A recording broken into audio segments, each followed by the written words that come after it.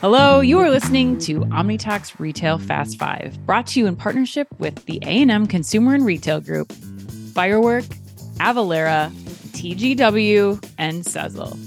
Ranked in the top 10% of all podcasts globally, the Retail Fast 5 is the podcast that we hope makes you feel a little smarter, but most importantly, a little happier each week too.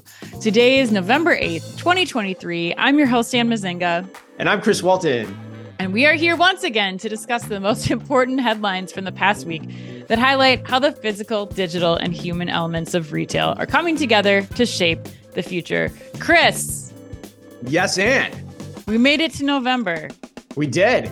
As Wyclef would say, I'll be gone till November. You'll be gone till November. See, like my movie references on you, your musical references are completely lost on me. Oh, come on, well, Wyclef? Yes, no idea. Never heard that song in my life. Couldn't place it if I tried. But Ann, this is a big day for you.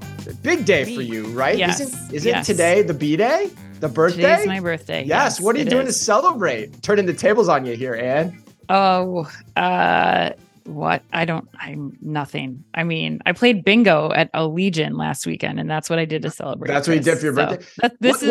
How's it feel to turn 39 though, Ann? Oh, 39. 42. Oh, I was trying to help you out. All right. I'm feeling 42, as Taylor Swift has not even come close to saying yet. No. Yes. How does it feel? Soreness when I wake up. Night sweats. Like, how many things do you want to know? Because I feel like I could do an entire podcast, just raise awareness about what happens at this stage of life. I'm good. I wasn't expecting night sweats a minute 40 into the podcast, but you know, I'll take it. Keeping it real, Chris. Keeping it real. Yeah. Every day hurts a little bit more the older we get, doesn't it, Ann? Thankfully, we have the retail news to save us and keep life interesting. So yes, we do. Well, Ann, any big content drops to which we need to alert our listeners to this week? Oh yes, we have huge news here, Chris, because you wrote an article in Forbes this week with a catchy title. Catchy in some people's words. You love a good title. I do. Metamorphosis: How ad-free social media could impact retail. Which was inspired by our conversation on last week's show. And I have one more for you, Chris. Yes. Okay, great. We also have the live interview with Microsoft's Romeo Bolibal and GitHub's Chris Kelch on LinkedIn at the end of the month. So make sure, if you haven't already, go to the OmniTalk Retail LinkedIn page. Over 300 people have already registered for that one as well, so you'll be in good company. But make sure you go to the OmniTalk Retail page on LinkedIn if you want to join us, which I can guarantee you're going to want to join us. Chris, that's all I have. So I think that's we should awesome. Get to the headlines. Yeah, we've already got 300 people registered for that event. I'm pretty pumped about it. So yeah. I can't get enough of AI, and I am like in AI rabbit holes every single day. You and me both. I feel like it keeps coming back around. In today's Fast Five, we've got news on Google's new search features to help users find more discounts. Shein's reported $90 billion IPO valuation. IKEA discontinuing its in-store discount for loyalty members. DoorDash alerting customers to potentially bad service if they don't tip. And Jordan Burke joins us for 5 insightful minutes on 11/11, aka Singles Day, and why it is still an event that U.S. retailers should not overlook. But we begin today with big news on the physical store retailing front out of Amazon. Ann. That's right, Chris. Amazon is shutting the doors on Amazon Style. According to Retail Dive, Amazon will close the doors on its 2 Amazon Style stores by tomorrow, November 9th. Quote, after careful consideration, we've decided to close our 2 Amazon Style physical retail stores and focus on our online fashion shopping experience, where we're offering new, exciting selection at a great value and introducing innovative technology to meet the needs of every consumer, end quote. Amazon spokesperson Kristen Kish said via an email to Retail Dive. Physical retail remains an important part of our business, and we're continuing to invest in growing our grocery stores business, which expands across Amazon Fresh, Whole Foods Market, Amazon Go, and third-party partnerships, end quote. Chris, how does this news make you feel? And I got to tell you, this one saddens me. I mean, this headline saddens me probably the most of any headline this year. I know. You know, in some ways I'm not surprised, but, you know, it really does. It makes me sad because on the surprise front, I'm not surprised because experience as it was designed, guide stop style, having to wait for everything to be brought out of the back, that introduces friction into the average apparel shopping experience that wasn't there before. We've talked about that. Like if I'm a guy and I want to come in, just buy a basic tee, that's not something I want to have in my experience. So for that reason, we were always questioning whether this thing was doomed to fail.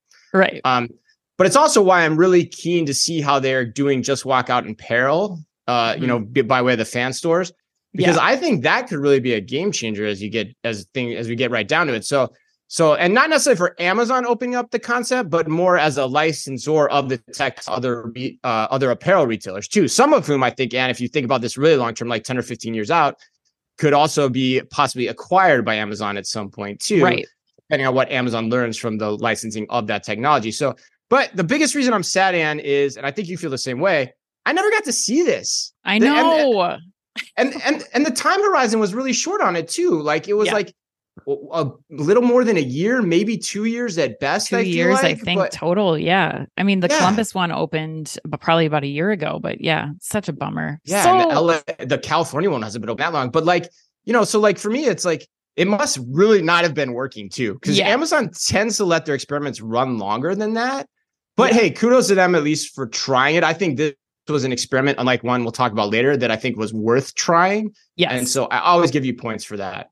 Yeah, I mean, I agree. I think that what I'm trying to hold on to here is that there's still hope. Like, I don't think this is the end of what we'll see from Amazon and apparel offerings in a physical setting. I think it's just a reimagination. It's doing what Amazon does best, taking this back and saying, what were the friction points here? Because there were, to your point, there were still some friction points with having to wait, and that it doesn't make for the ease of a shopping experience that we're used to, especially when we're shopping apparel on Amazon, where you're just going for white 5-pack of t-shirts like that. This experience was not designed for that. So I think it's not the end, but just going to be a reevaluation, especially with the Just Walk Out RFID capabilities that you mentioned that can really make this shopping experience so much better, especially once I think you could see it combined with a grocery offering, if that's the way that Amazon decides to go. Because I think that's where you really start disrupting the Walmarts, the Targets, the other mass retailers of the world. If you can start to combine that technology, which I believe they're starting to do. So I think that's, to me, where I'm going to hold on to some hope. Hold on for one more day, as Wilson Phillips would say, Chris. Hold on. I get that reference, Ann. I get that reference. That was in Harold and Kumar. Of course I get that, but and Bridesmaids. Such a great scene. Yes, both of those are such great scenes. That's a great point though. Yeah, like if you could get this to the super center size operation, then you start getting different logistics, different back room configurations as well that could come along with this, which could play into Amazon's already strong points of differentiation. So that could be a road we get to. Probably not soon, but 5 to 10 years out, 15 years out. Very disruptive, very great idea, and I love it. God, I'm getting Jones for this podcast already. I don't want to hold on, Ann. Maybe just for one more day. All right, headline number 2. That was like a robot singing Wilson Phillips. That's terrible. Hold on, one more day. Like an Oompa Loompa or something. Oh, I know. And I'm trying to control the pitch of my laugh too, Ann, as I giggle through that. But Google, headline number 2. Google has introduced new features on Search and Chrome to help users find discounts. According to TechCrunch, Google is adding a designated page for deals on search, while Chrome is getting features that proactively look for discount codes and provide users with price insights. The new deals search results page on Search is designed to help users find products that are on sale from across the web in one designated spot. To access the new deals page, you need to search Shop Deals. Or if you're looking for something specific, you can search for categories like shop sneaker deals, something I tried yesterday. Google also announced that its Chrome browser can now proactively look for discount codes. Chrome will begin showing you products you recently viewed on shopping sites in your resume browsing card when you open a new tab and let you know if it's currently discounted. Or you can also click the new discount tag icon in the Chrome address bar to see available coupon codes when you visit a product page on a shopping site. And yes, I'm curious, do these new features make you want to use Google Shopping for more than you currently do? Without a doubt. I think this is one of the smartest plays we've seen from Google Shopping yet. So bring it, Google Shopping team. So excited for this.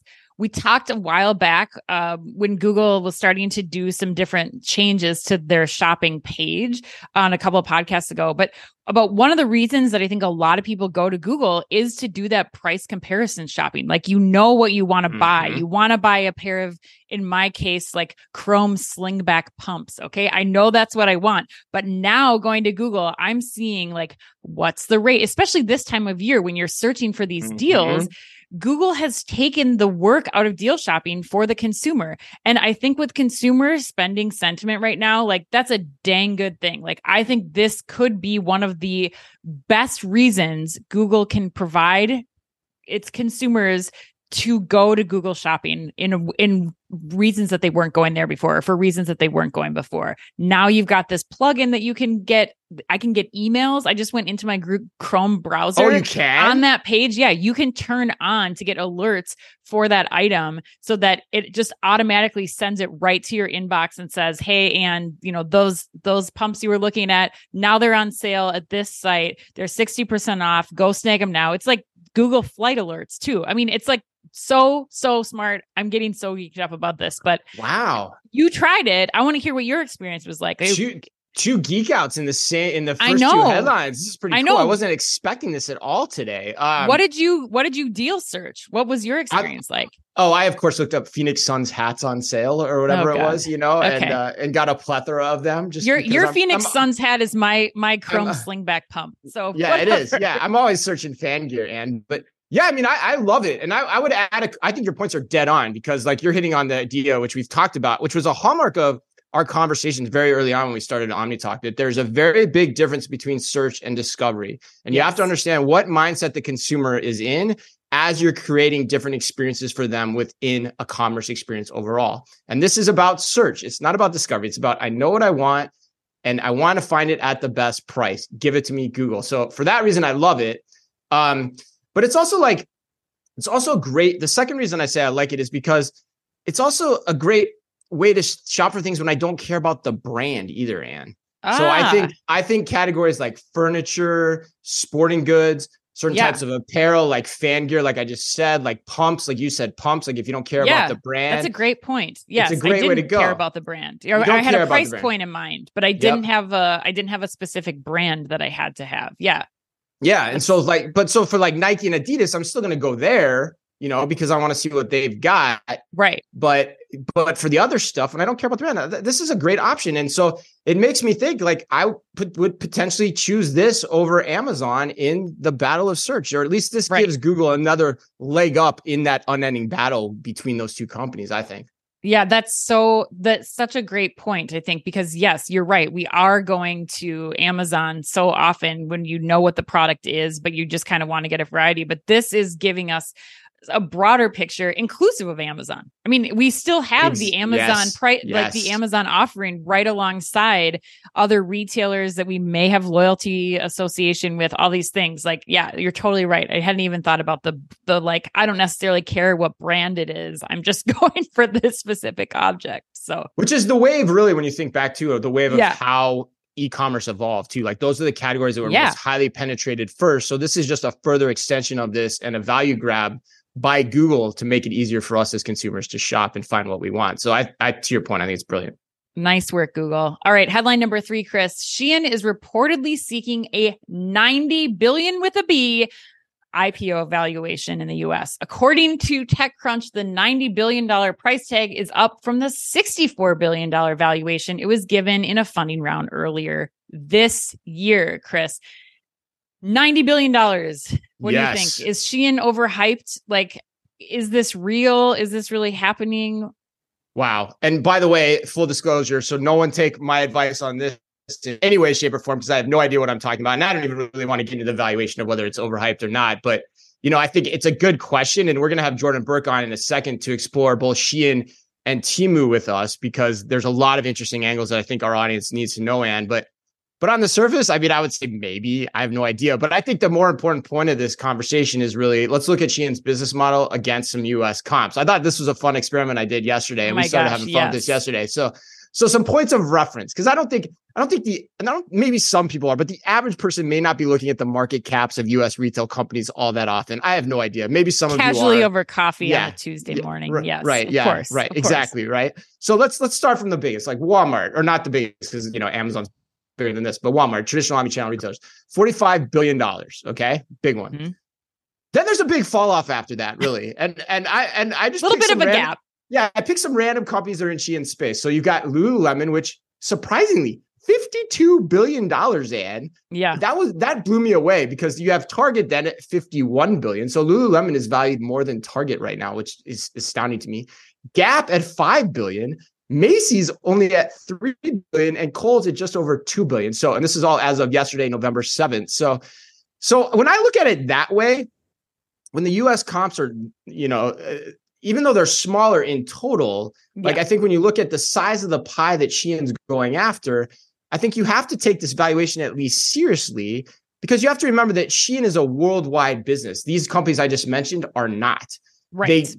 Their business model goes directly from factory, and they also have some of the best front end hooks of their e-commerce experience going right now. So I'm kind of actually buying into it when you look at how much business, because there's a lot of other retailers I could have named with market caps, in the $1 billion range, and Shein potentially could take a slice from all of those because they're a cheaper option. Yeah, totally. I think it's really important, the points that you call out, and just for all of our audience, for the US retailers to be paying attention to, not only because of what their market cap looks like right now, but more importantly, I think how they are changing the expectation of the next generation of shopper. Low factory to consumer direct prices, gamification, group buying, like all of these things. To me, this is like what Amazon did to the retail audience when they came on the scene, decades ago, how they changed our expectations of things like next day delivery, how they changed their expectation of assortment, price point, all those things. Shein is doing this for that next generation of audience. And I think if for no other reason, you're paying attention to what the expectations are of your future consumers. 100%. All right, Ann. Well, let's bring Jordan in now to get his perspective on Singles Day and the rise of Shein and Temu. Joining us now for 5 insightful minutes is OmniTalk friend and CEO and founder of Tomorrow, Jordan Burke. Jordan, it's almost Singles Day in China. A few years ago, this was all the rage. Seems like it's died off a little bit recently. Is this something that U.S. retailers still need to pay attention to? Chris, actually now more than ever, we believe, because what happens in China on Singles Day is going to appear on the front ends of Temu, Shein, and the other cross-border players that are disrupting the Western markets like the US. So if you think about learning about what's happening on cross-border, pay attention to how Pinduoduo, that owns Temu, JD, the biggest cross-border seller on Walmart, TikTok, how they're generating demand in China is what they're going to be applying in their US businesses and Western businesses in the next 6 to 12 months. Well, and Jordan, I think that's an important thing for the U.S. retailers to be listening to. Can you explain just how much share some of those cross-border players like Temu and Shein have with today's U.S. consumer? Yeah, so Temu's the fastest growing e-commerce business in the U.S. history, Ann. It's now the 5th most visited e-com app in the country, surpassed Target in 8 months. Over the last 12 months, oh my God, more Americans have downloaded Temu than the Amazon app, Walmart, Target, Starbucks, McDonald's, Nike, Apple, Home Depot combined. 60 million Americans browse and shop on Temu every month. And what we're seeing from a cohort perspective that's interesting, Ann, is it's typically lower income, middle-aged females that are the first adopters. Wow. That surprises me. Yeah, they win with that consumer first, and then they move up market as they mature in a country like the US. That is unbelievable. All right, Jordan. Well, Temu and Shein aren't the first cross-border players by any stretch of the imagination. We've had Wish before, AliExpress, and even others before that, most likely. What makes them, Temu and Shein, so much more compelling? Yeah, Chris, you and Ann know more has changed in the last 8 years of retail than probably the last 80. And so this generation of cross-border players in our research appears to be much more durable. They've got staying power for 3 reasons. The first is that they source direct from factories. All of the previous cross-border platforms work with distributors and trading companies. Temu, Shein go direct from factory. That's a 15 to 50% cost of goods advantage that they bring. Right. Second, they bring what we call ninja level promo capabilities. They are the world's best, Chris, at generating demand by looking at every pixel of the app and making sure it's exciting, using crazy fun promo mechanisms, and constantly optimizing in day rather than in week or 2 weeks, like often retailers. The biggest thing we think on the third point is that they are subsidized by profitable parents. Right. Pinduoduo that owns Temu, Shein are now profitable, so they can subsidize scale in markets like the US in a way that's really disruptive and allows them to get to that maturity pretty quickly. There's one more I want to throw out there, which I think people discount, which is if you look at the Pinduoduo playbook from China, it also started with lower income, less educated users, but the moment it reached scale, it brought brands like Chanel, Nike, and Apple onto the platform and ultimately moved up market to attack JD and Tmall. We see that same trend playing out in the West once they get mature. Jordan, are there retailers in the US who have been successful in defending against Temu and Shein? And if so, where should US retailers listening be looking for inspiration or to try to get a hold on what to expect from these retailers, these cross-border retailers? And globally and in the US, we're still in the early stages of the response. Okay. So Amazon is betting on its same day experience as being its strategic moat versus Temu, right? You guys have talked at length about it. Yeah. They're also working, we understand from inside sources, they're working on a lower price point version of Amazon where for certain users, they'll be surfacing those sort of discount treasure hunt items that Temu is famous for. Omnichannel retailers, on the other hand, are trying to combine three capabilities to fight back. The first is loyalty and creating a more sticky experience with the brand. The second is physical stores in the vicinity of customers, creating convenience and different experiential elements that can give customers something that the cross-border players can't. And then third is getting ninja. You're seeing across the retail world, retailers adopting this demand generation skill set that is, like I said, much more about in the moment, TikTok generation promo, really looking at how do I create stimulation throughout the day to be able to engage like they are.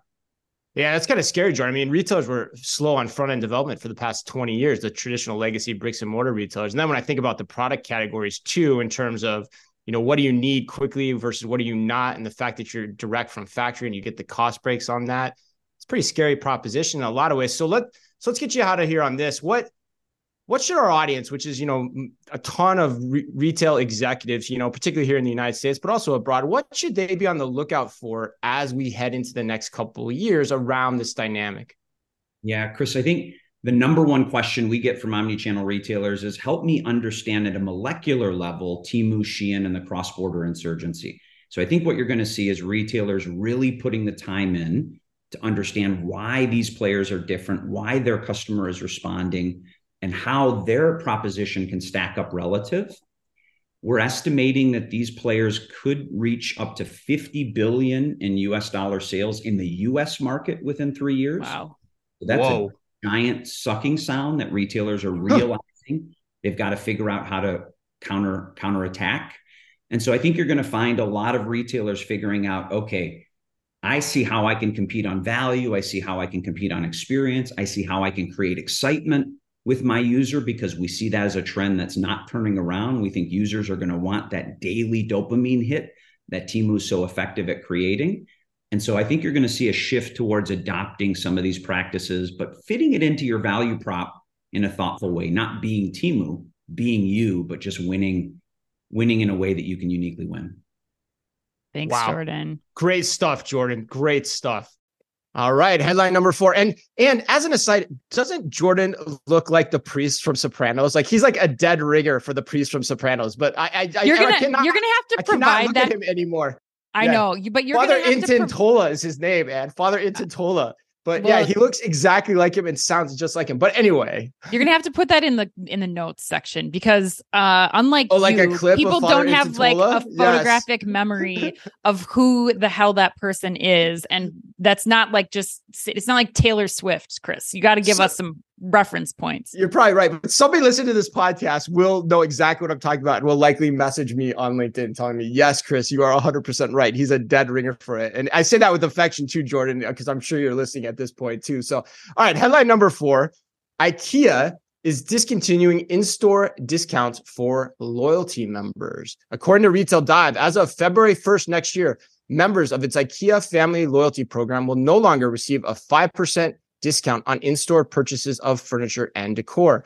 However, those who sign up for IKEA family will continue to get benefits like exclusive offers, discounts on some delivery options, and a free hot drink when they visit a store. An IKEA spokesperson said that the change is part of a wider effort to, quote, create more value for all our customers and IKEA family members who look to us to help design a life they love at a low price. Starting in November 2023, we will introduce new lower price offers on hundreds of products across our range with plans to create new exciting offers for customers in 2024, end quote. And yes, this is also the A&M put you on the spot question. I bet you could tell that was dang! how I paused right there. We need some sound effects for the put you on the spot question, like the put you on the spot question of the week, something like that. Again, getting back to last week's podcast, we don't need you to have a soundboard. You won't let me do that though. But all right, Ann, here it is. And I'm glad it's you and not me.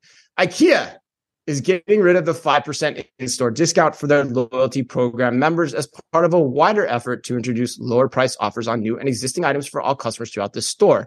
What do you think IKEA loyalty members will think about this announcement?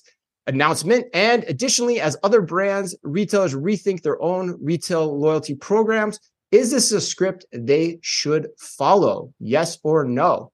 Two-parter, Ann. Well, yours. As an IKEA friends and family member, I was very, very saddened to get this email in my inbox yesterday telling me that they're getting rid of this like perk for the plan. Like, now you're going to tell me you're going to take away my loyalty program and all I get is a lousy free cup of coffee. And then to like come in here and also say like, we're going to just give benefits to everybody. So who cares about your loyalty? We're just going to knock down low prices across the board for every other person. Like what cutting the perks of a loyalty program is never a good idea. Look at Delta Sky Miles doing it to us this year too. Like, come on, people. Like, to answer A&M's question, no, this is not a move that other retailers should follow. I think if you listen to any of the experts right now who are talking about how retailers can retain consumers right now, it's about investing heavily in the loyalty programs. What are people telling consumers this holiday to focus on? Investing in loyalty programs, joining loyalty programs so that you get those discounts and the retailers get that one-to-one relationship with their customers. IKEA doing this does not make any sense to me. I cannot make heads or tails of this, Chris. I am very upset. I really don't see what the benefit is going to be of removing this. Even if it's a hit to the bottom line of IKEA, I have to imagine it's not going to be significant enough to cut this perk from loyal IKEA friends and family members like myself. Wow. So on a scale of 1 to 10, 1 being love the move, 10 being hate the move, you're kind of a 10, aren't you? I'm an 11. I'm really mad. You're dialing up to 11. You're spinal tapping this one. I kind of feel like talking to IKEA. All right. They don't need it. They don't need me to go into IKEA, but I'm disappointed. I got to tell you, and you might not like this, I kind of agree with you, actually. Oh, God. I thought you were going to say you disagree with me. It was like, I did some misdirection there. No, I agree with you. I think I'm going to throw a Falden Robin chair right in your face if you keep up with that. Because I think you're right. You've got to be insane to pull back on your loyalty perks at this point, which tells me, and you brought this up too, it had to have been costing them a ton. And I think, and it likely probably did as well, because all of those weekend low trips, the outfit your whole house trips in one go, the bread and butter of IKEA, when you stop and think about the program they rolled out, they were basically giving everyone a 5% discount on those trips just for showing up. And that's probably not a good move business strategy wise. But once you do it, it's hard to go back. But the other point to me that's really interesting is, now, do you want to compete on price versus brand? IKEA is a great omnichannel retailer, one of the best. So why not lean into your omnichannel capabilities, your brand, versus solely on price? Price is not a place you want to be, especially in furniture when you're competing with Walmart, Target, Wayfair, Amazon, all of whom, man, this is important too, all of whom compete on price, but they also provide a wider aesthetic variety too, which is something that IKEA has to think about. That's such a good point. In this battle. Yeah. So it seems like a really bad decision to me in the long run, especially the part about leaning in on prices. And last thing I'll say, it reminds me of an anecdote that I'll always remember. When I was interviewing at the Gap, Mickey Drexler had done an article for Business Week. And he said the way he looks at a business is which business are most insulated against the price competition. And at the time, Gap had the brand, right? Yes. Yep. IKEA is potentially going down that same road of making themselves about price. They've always been a great price value offering, but there's so much more to the IKEA experience. And I hope they don't lean too far into that. So that's my cautionary tale here to the other retailers out there. So you would say, do not do this, to answer Anam's question. You're saying no. No, I don't think I'd do it. I think I'd figure out some other way and try to keep it going for longer. A year is just not long enough. Yeah, 100%. All right, let's close it out with headline number 5, Chris. DoorDash is testing warnings about bad service if you don't tip your driver. According to CNN, if you try to place an order through the DoorDash app without leaving a tip, you may get this pop-up if you're part of a new pilot, which tells you, quote, orders with no tip might take longer to get delivered. Are you sure you want to continue? So end crazy. Quote. The note then goes on to say, quote, Dashers can pick and choose which orders they want to do. Orders that take longer to be accepted by Dashers tend to result in slower delivery. And this is real. Chris, this is crazy. I know. I feel like, man, is this a concept worth testing? I'm like so baffled reading this. I still can't believe it. Yeah, you're still on 11 from the last headline. Is it I know. Is it a concept worth testing? No, I kind of hinted to this in one of the previous stories. Absolutely not. Not every test is a good test, which is why I hate when people say, and they do this all the time, well, it's just a test. No, by that rationale, everything gets greenlit, and that should never be the case. And so it drives me nuts when people say that, because tests still take resources, they still impact your brand. And with that said, the former merchant in me hates. I think that's 4 hates, Ann. Yes. Any marketing tactics to give my customer a reason not to buy something. That's like 101 in merchandising. So inherently, it's always a bad move. And that is what you have here. Plain and simple. Sure, it's going to push some people to tip, but some people are also just going to walk when they see that pop up, and they're going to go somewhere else, or also just start choosing a different delivery service down the road that doesn't make them feel that way. So I think this is a terrible thing to test, and potentially hints at some other bigger issues at play here. Totally. As a DoorDash customer who regularly tips, You are a big DoorDash fan. Yes, I was shocked to hear this, and I totally agree. I mean, I think people are going to start leaving the platform over this, because how much tip is enough? Like, just that warning in that thing, like right now, like, here, make sure you give a bigger tip. Like, what's the really threshold? Good how do you know where there's nothing for me as a consumer that's really going to tell me like that's enough and my order is going to get prioritized over another one? And the second point is that tip really going to make the difference in what's able to retain a DoorDash driver? Like, I question how this came up in the first place. Were the drivers asking for this update? Was this DoorDash trying to like figure out a way to compensate drivers to keep them on the platform or like by giving them the ability to choose? Like, I think that this is really up to DoorDash to improve here. And I think that it goes back to what we were talking about a couple of weeks ago with Shipt offering benefits to their drivers. Like, I think that this is up to DoorDash to make sure that their drivers are incentivized in the right way, that they're being compensated in the right way. I think it's a bad move on DoorDash's part to put this in the hands of the consumer, because I think a lot of people are going to just walk off the platform. Yeah. Now, the interesting point I would say too, some couple caveats here too. I want to make sure that the audience hears this too. The story comes from CNN, which historically has a reputation of trying to create really salacious retail headlines. So whenever you read a CNN headline, audience, please be aware of that. And with that said, also, we've had the chance to interview DoorDash executives quite a few times. I think we both interviewed their CRO on stage at Shop Talk.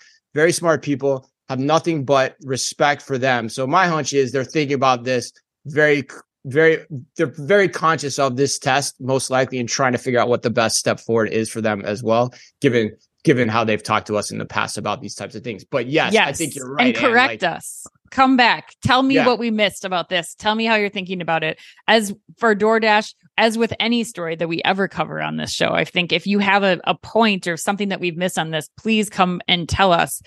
On its surface, though, Chris, I don't get it. Yeah, it's a test I wouldn't have let go through the gates. Yeah, 100%. All right, Ann, let's close the show out. Let's go to the lightning round. All right, Chris, question number 1. Amazon's Jeff Bezos has officially said goodbye to Seattle, noting that he wants to spend time with his family in Miami. What do you anticipate Jeffy's first exorbitant purchase will be? A bathtub of champagne from a Miami nightclub a la Sam Bankman-Fried. B, the rights to Will Smith's Miami. Or C, a mermaid carving of himself to place next to the Lauren Sanchez inspired one that currently adorns his yacht. Or I guess you can fill in the blank if none of those suit you, Chris. Well, we know it's not B because that's a song, so I have no idea. I'm not going to say that one. I'm going to go with the fill in the blank option, Ann, and I'm going to go with a well-stocked pantry of human growth hormone. That's what I'm going to go with, human growth hormone, which is very hard for me to say. He's got a whole pantry full of human growth hormone supplements. That's my hunch. All right, a woman in Fort Myers, Florida store recently put an actual human skull, this is true story, folks, on display with a $4,000 price tag. Putting all other thoughts aside, Ann, what do you think of a $4,000 starting price point for a skull? I want you to put your merchandising hat on here. Is that too high, too low, just right? What do you think? This is another one of those times, Chris, where you're going to be like, how in the hell do you know the answer to this question? Because this summer, I actually went to an art fair. I found this piece of art that I really wanted to buy, and I learned that it was an actual pencil drawing of a human skull, which are called, the correct term for human remains that are sold are called human artifacts. And given what I have to imagine is an extremely difficult procurement process, I would say that $4,000 is a fair price for a human artifact. I think it's right on the money. That seems like something that, based on the complexity of acquiring that object, I think that's fair. Wow. See, I think it's too high. I mean, my head sits atop my shoulders for nothing. And so I just don't get the $4,000 price point. It's not an artifact form yet though, Chris. It's not quite there, but it's not yet art. Yes. My head is definitely not art. All right, Chris, question number 3. Doritos is debuting what it calls Doritos Silent. Gamers, many of whom make up the audience who consume Doritos regularly, can now download Doritos Crunch cancellation software. And when the technology is turned on, the software detects the crunching sounds and silences it to keep the gamer's voice intact. If not Doritos, what is the most annoying food, Chris, that you have to listen to somebody eat? Wow. Man, that's a tough one, actually. I would say it's probably anything that someone's eating while I'm watching a movie, while I'm dialed in on a movie, especially a movie from the 70s. Yeah. But more often that's like the rustling of the bag than the chewing. I'm generally not bothered by people chewing at all. I know. People are bothered by my chewing, but I'm not bothered by other people's chewing at all, which I think is what makes it hard for me to empathize for those that are bothered by my chewing. All right. A recent report by waterfilterguru.com said that the sink faucet checked in as the germiest place in Airbnb with almost 60,000 times as much bacteria as a toilet seat. Do these findings change your hotel habit of wearing a head-to-toe sleep suit to bed when we travel, or only embolden you even more, Anne? Oh, no, I will forever have the sleep suit head to toe.